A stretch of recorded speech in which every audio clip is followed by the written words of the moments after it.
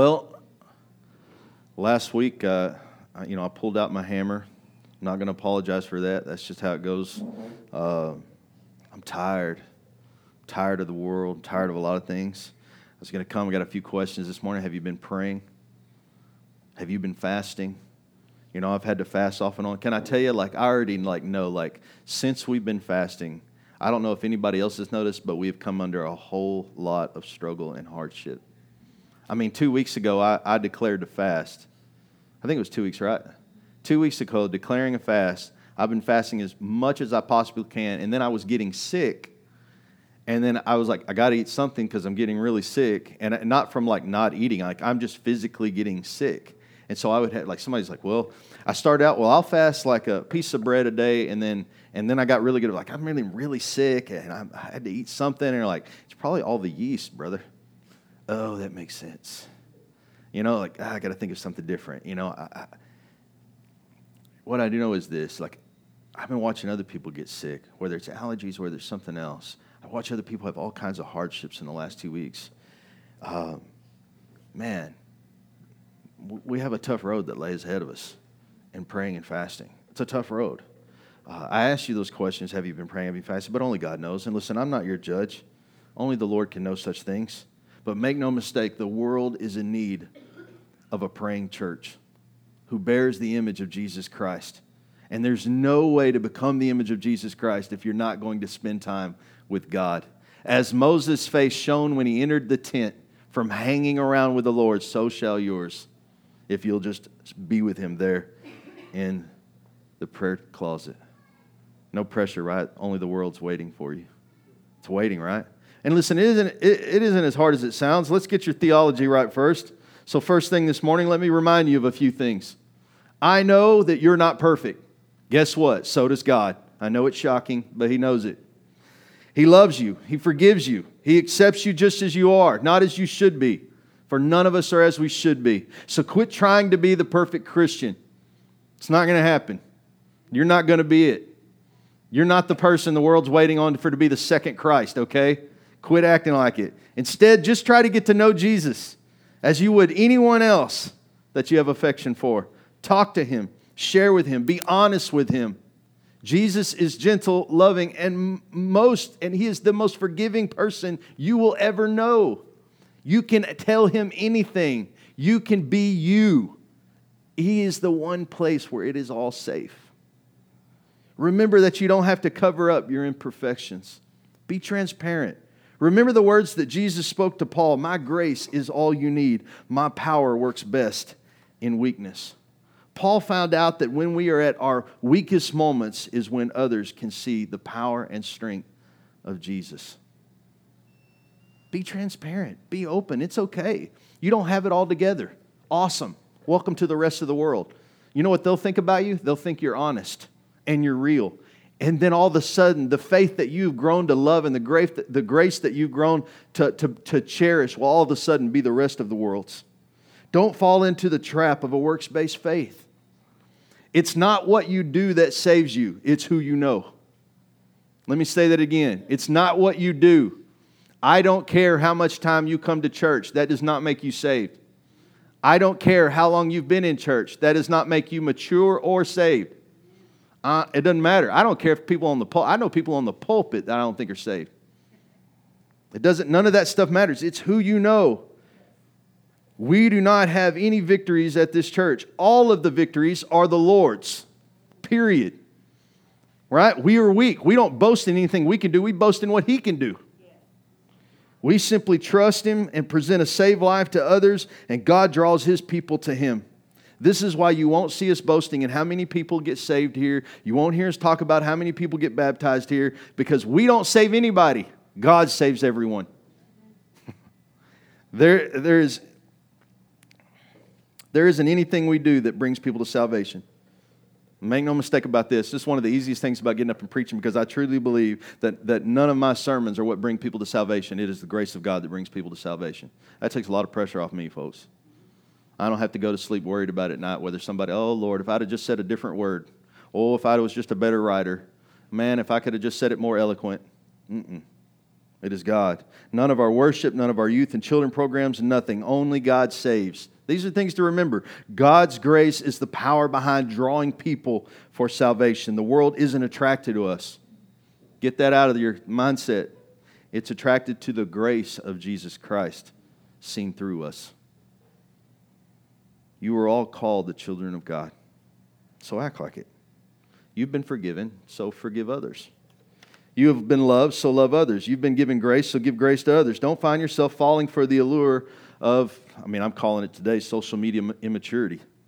While social media has given the world a bullhorn by which to shout out whatever comes out their mouth, that doesn't mean you have to. Little etiquette, social media etiquette 101 this morning. Remember the words of the Apostle James. If we could control our tongues, we'd be perfect. Amen. Amen. I fall way short, guys, on that one. Realize that where you're gifted and realize where you aren't. We all struggle with a mouth issue. I don't know anyone that does it, right? Let somebody mean come along your way and see what happens. Let somebody say something about your spouse. Let's see how nice your mouth gets, right? You'd be like, well, I didn't cuss. That don't mean you didn't tear them down. Some of you are like wordsmith. You're like really good. Like you know how to tear somebody down without and sound nice doing it.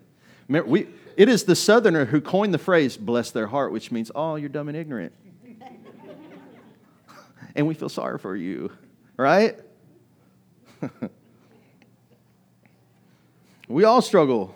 That doesn't mean it needs to bleed over into everything else in our life. The world can't tell what we love or what we hate. More than likely, they think we're fickle or worse, silent. We say we'll pray and nothing changes in the world. They see our church grow and nothing changes in the world. They see us all over social media and nothing changes in the world. This week, 80 people died and over 200 people were wounded in a terrorism attack. Turkey just went through a failed attempted coup, if you haven't been watching the news. And to quote my friend Joni Lucashe, the world's on fire and we're on Facebook. You like that one? The world needs you.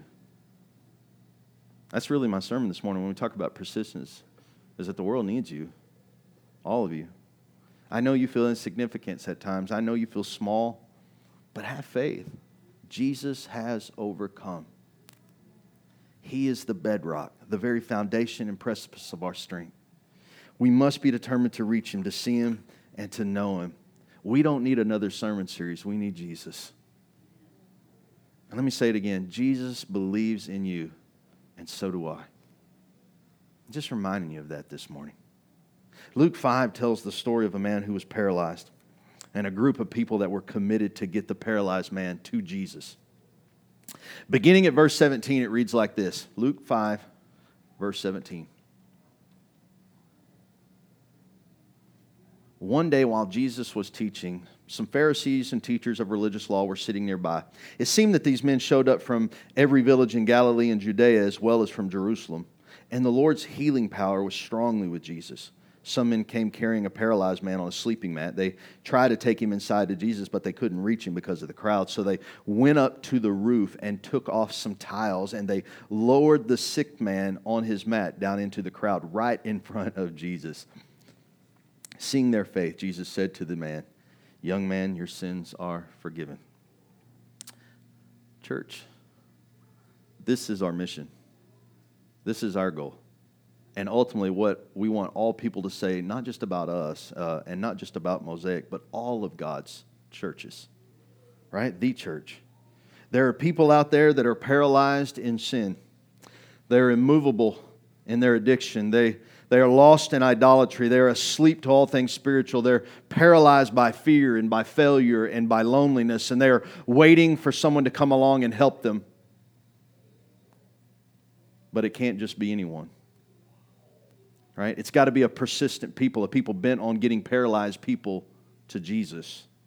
I don't know if you can picture any of this. I don't know how you look at the Bible. If you look at it like I do, I tend to create like images in my head. It plays out before me. Here is a man in need of healing. He's completely paralyzed. He cannot move on his own. He cannot do anything on his own. He needs help. It doesn't matter where the help comes from. It only matters where they're going to take him. Let me say that again. It doesn't matter where the help comes from. It only matters where they're going to take him because he needs Jesus. He's been laying on that mat for as long as he remember. He can't remember the last time he's been clean. Who's going to help him? And back then, it was considered an unclean person. Something's wrong with him. Must have been a sin in his family. Now, all of a sudden, here's a group of people. They've heard the miracles that Jesus has performed. Maybe they know this paralyzed man. Maybe they don't. I don't know. The Bible doesn't really tell us. If they know him, then these are true friends. But guess what? Even if they don't know him, then these are true friends. Either way, their hearts are Christ-like. I mean, the group grabs the paralyzed man up. They take his mat too, right? And they head straight for Jesus. They are determined to get this man in there. They believe that Jesus can do the miracle. They believe that Jesus is the answer. And then wait. Let me stop right there before we go too far. Let me ask you a question. Which are you really? Are you paralyzed in your life? Well, I realize you're not paralyzed physically. I don't want to take away from the severity of this man's injury, but I can't help but think I've known too many people that are paralyzed by fear. They sit there and their life never goes anywhere. It's the same people I know that they endured 1 year at church where they growed exponentially and they sat for the next 19 and didn't grow at all. They became bitter and legalistic. And they're in the church. They're paralyzed by failure. Maybe something happened in their life and it stopped them from growing altogether. Some of them are lonely. Or maybe you're like the group. Do you go and find people that are struggling? That need a healing? That are hopeless and helpless and just need a bit of help? Is that what fuels you? If it doesn't, it should. Because I can't help but see what God intended the church to be in this group. And it seems to me that's what they are. Maybe we start out that way, but we get discouraged as soon as life gets a bit hard. Remember the first time that they approached the house? What happened? We can't get in. There was no way to reach Jesus through the front door. There ain't no other doors. Most people stop here. Most people get discouraged here. They say something about, well, I guess it's not God's will, brother. Because if it was God's will, everything would just be perfect. Such a lie. That's such foolishness. Listen, God sent the bear and the lion to teach David how to kill the giant. But I guarantee you when David's fighting the lion, he's not going, man, this is going to help raise me up in this world. I can't wait to fight this lion. Whew, that bear. Thank you, Jesus, for sending me the bear. Right? But when it came giant time, what did he say? Man, I fought the lion and the bear. What's this guy? Oh, none of us like the hardship when we're going through it because none of us are given sometimes what is going to happen in the future. Some of us don't know how our hardship's going to play into our best strengths. Hardships, they show us the measure of our character. I love John Eldredge. He wrote the book Wild at Heart. He said this. He says, who we are cannot be defined at the kitchen table. Amen. You just can't know who you really are until you go through some stuff. Some of you have been through some stuff, right? All right. If you've got any experience in life, you're like, man, I've been through some stuff. Yeah. But you're here. You come out on the other side of it, right? And is it going to make you change? Yeah. Absolutely. I always compare it to, being the military guy, loving knives, guns, everything else. I always compare it to the idea of forging. You don't get the blade from just a piece of metal. It's just not automatically turned into the sword. No, it's got to be beat. And listen, if you just take a piece of metal, any piece of metal, it will bend and break and bow. You've got to keep throwing it in the fire. You bend it. You smash it on top of each other. You beat it till two metals become one again. The hardest metal is Damascus steel. And that is hundreds of layers of metal that have been beaten and forged in the fire. So you beat it with a hammer, chunk it in the fire, get that thing molded hot again, beat it again, keep twisting it and folding it and beating it and beating it and beating it. Eventually it comes out and you shaped it out. And it's got a totally different look than when you started. But it also becomes the hardest metal on earth. Man, God has forged us, right? We do change. We look back at the scripture. It reads that when they faced the idea of not getting to see Jesus through the front door, they made their own door. So they went up to the roof. They took off some tiles. They lowered the sick man on his mat down into the crowd right in front of Jesus. Right? Man, if I can't get through the front door, I'm about to blow the roof off. I'm about to break this dude's house, and we're going to get that guy in. And I'm going to tell you right now, there's a lot of people in the church, man, if we did something like that, they'd be like, that can't be right.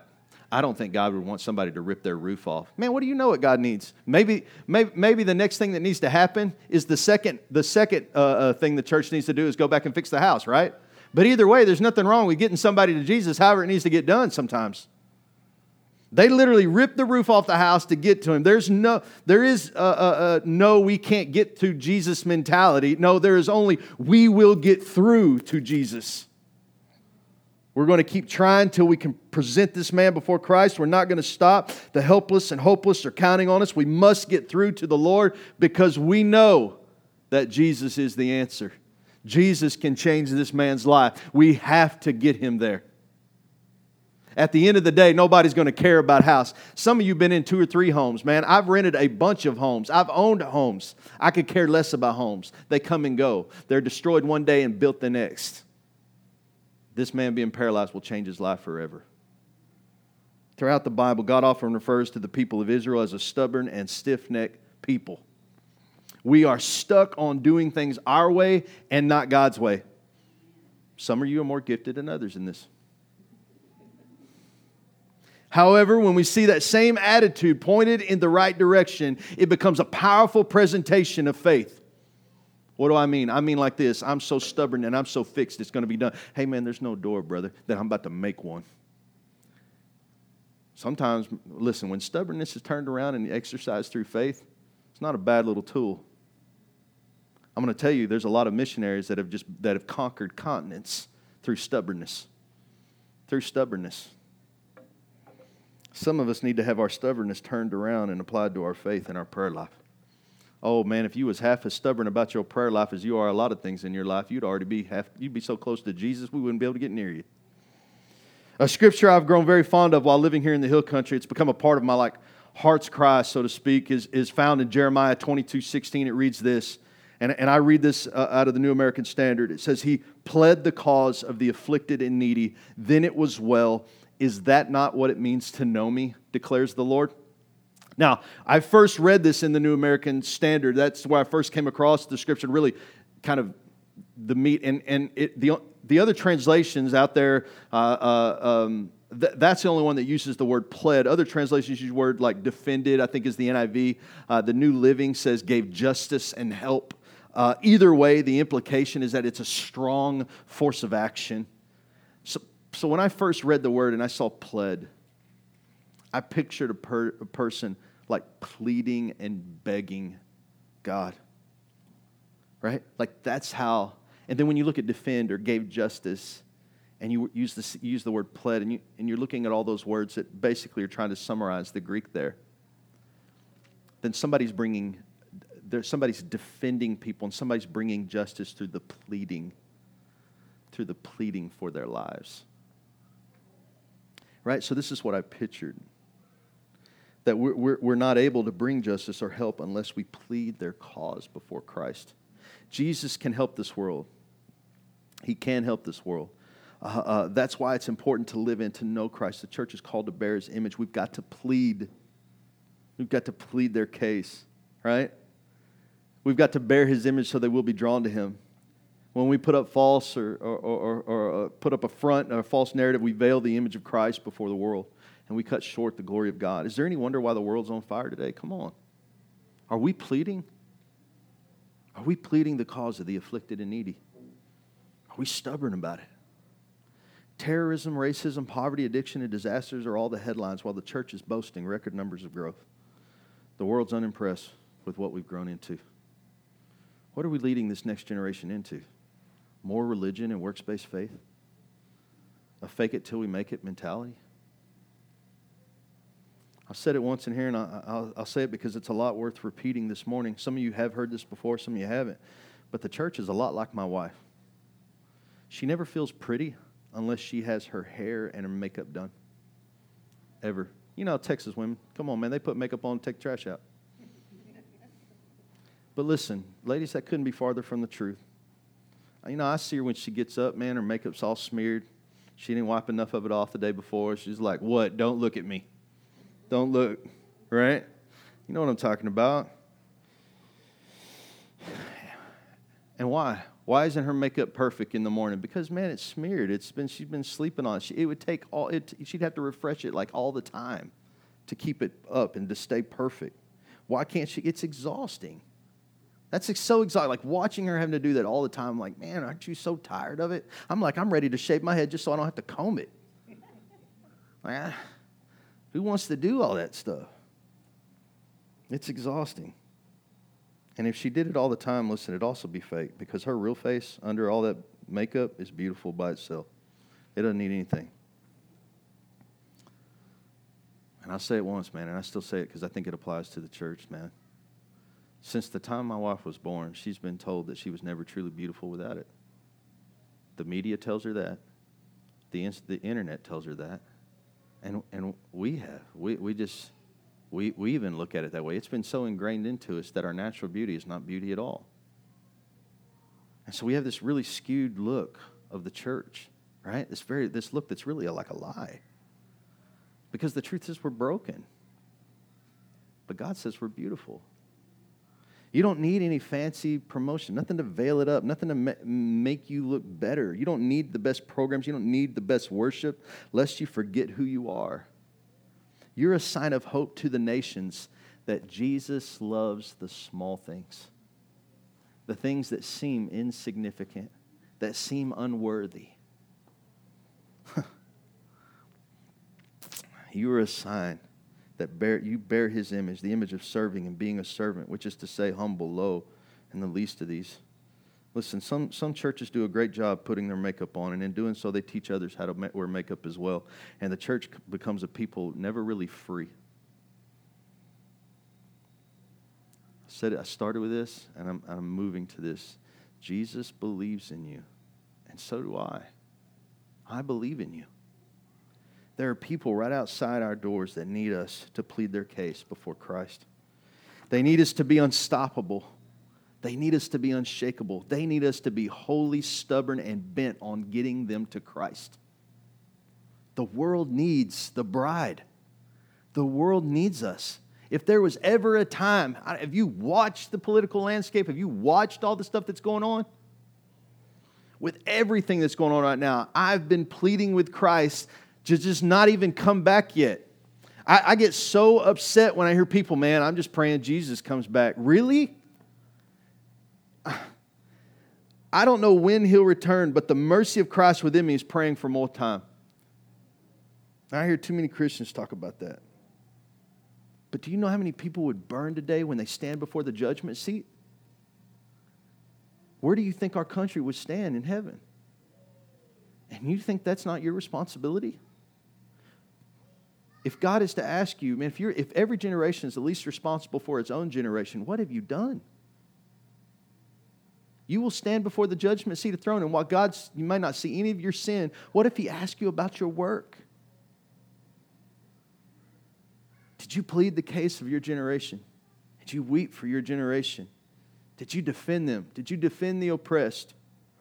Did you help them? So many of Christ's creation will not be able to stand before that day. And are not these the people we're supposed to be rescuing? And we need time.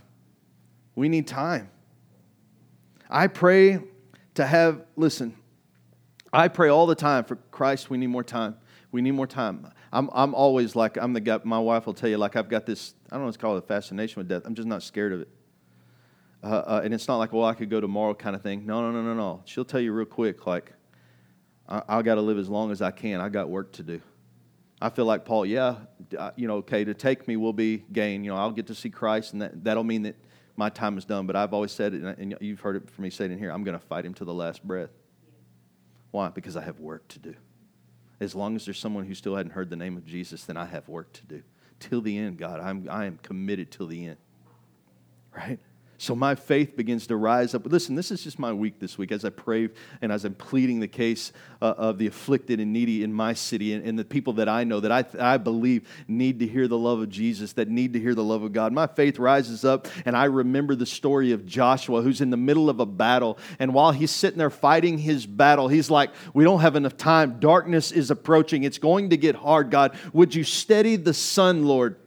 By the way, can you fathom such a thing? God, will you take the sun and just like hold it there?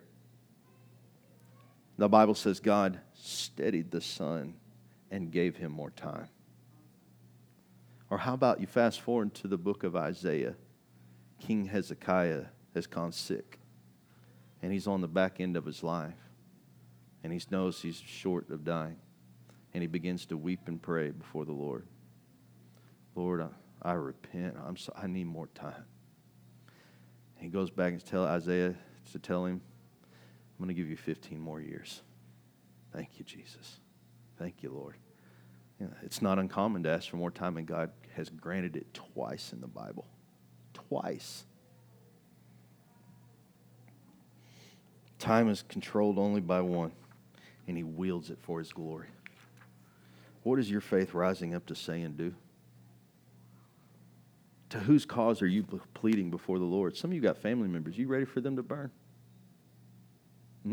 Well, am I saying go out there and witness to them and be hard like you're going to burn? Don't do that. Love them. Accept them. Show them the love, the kindness that God has shown you. He accepts you just like you are. Accept them as they are. Love them into his arms. That's what Jesus does. Jesus has never forced the gospel on anybody. He's never forced the gospel on anybody. Jesus has loved everyone into the fold. Why was Judas so ashamed? Because he knew. He listened to Jesus. He knew the whole time when he ran from the table. Jesus knew then Judas was the person. Right? Judas comes up to him, and what does he do? He knew that he ran from the table. Jesus knows what's going on. But Judas is supposed to show him with a kiss. So Jesus is just going to kiss this guy that or allowed to be kissed from a guy he knows is putting the nails in his hands and feet. And what's Jesus do? Come on. You don't think he does that today? You think Jesus is really upset and mad at every person who sins or blasphemes against him? We cannot fathom the love or the mercy or the grace of Jesus because it extends beyond our understanding. Well, let's be honest, man. Somebody backstabs you, you're like, I'm about to pull out a knife and cut someone. But Jesus, that happens to all the time. And we go back to Jesus and we say we're sorry. How many times have you ever approached the altar and said you were sorry and you weep because you know he said, okay, sure. I never left you. Yeah, you were being hurtful. Yeah, you weren't doing right. I know. But I'm here. And doesn't the world need that? So if I truly if we'll get a hold of this picture of what's taking place, how persistent these people are. Man, if I can't get this person through the front door, I'm going to break a door. I'm going to make a door. We're about to start a construction crew, and we're going to straight up remove the roof. We're going to create a little deal, go straight down into Jesus. Whatever I'm going to do is I'm going to get people to Jesus, and I'm going to be persistent. I'm going to plead their case before him. I'm going to make sure they get before him. I'm going to do my part. I'm going to get those who can't get themselves there. I'm going to get them there. I'm at least going to be available for that. And that's where we got to be, church. We have to be available now. Like one of the things that's weird about us, I know we haven't started any outreach. We haven't done a lot of the stuff the traditional churches has because we're still trying to flesh out what it looks like to really go out and really create something.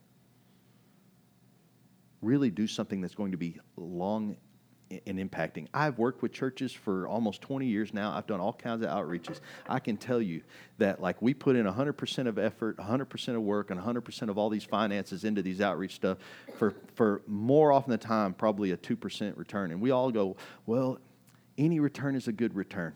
But it's like I spoke in here during last Wednesday. I told you about the prophet Haggai that says, aren't you tired of working twice as hard and reaping half as much? And in the prophecy that Haggai is talking about, he says, my house is laid up in ruins. My house is struggling. It's not in order. My house is struggling right now. And you're over there in these nice homes. You're living life like everything is okay. But my house is not okay. That's why you're working twice as hard and only reaping half as much. If you put all the effort into your own lives, into my house, you'd see your life turn upside down. You think you're living good now. Wait, man, if you put your, that's why I said I challenged everybody last week. I'll give you tithe back if you give me 10% of your time. I know I won't get that. That's okay. But that's why the challenge is there. Like, really, what do you want to see? How much faith do you have? If you truly want to see what God can do, we're going to have to step in areas that are unknown. We're going to have to wait and pray. Like, well, man, we're waiting a long time, and all this stuff is happening around us, and God's going to just pass us up. God doesn't pass anybody up. Listen, make no mistake about it. We travel always faster than God moves. We're always going, come on, God, catch up. We're trying to, can't you see we're doing all this stuff for you? Yeah, that sounds godly. That's kind of how we are. God's going, I'm telling you guys, I got this. Y'all worry about nothing. Y'all act like it all sits on y'all's shoulders. Like if you don't get out of here right now and go witness to every single person in town, they all going to die. Listen, God's saying, I'm in control. What I need you to do is to be listening and be willing and be waiting on me. Right? I'll tell you when. That way you won't have to do, you can do half as much and reap twice as much.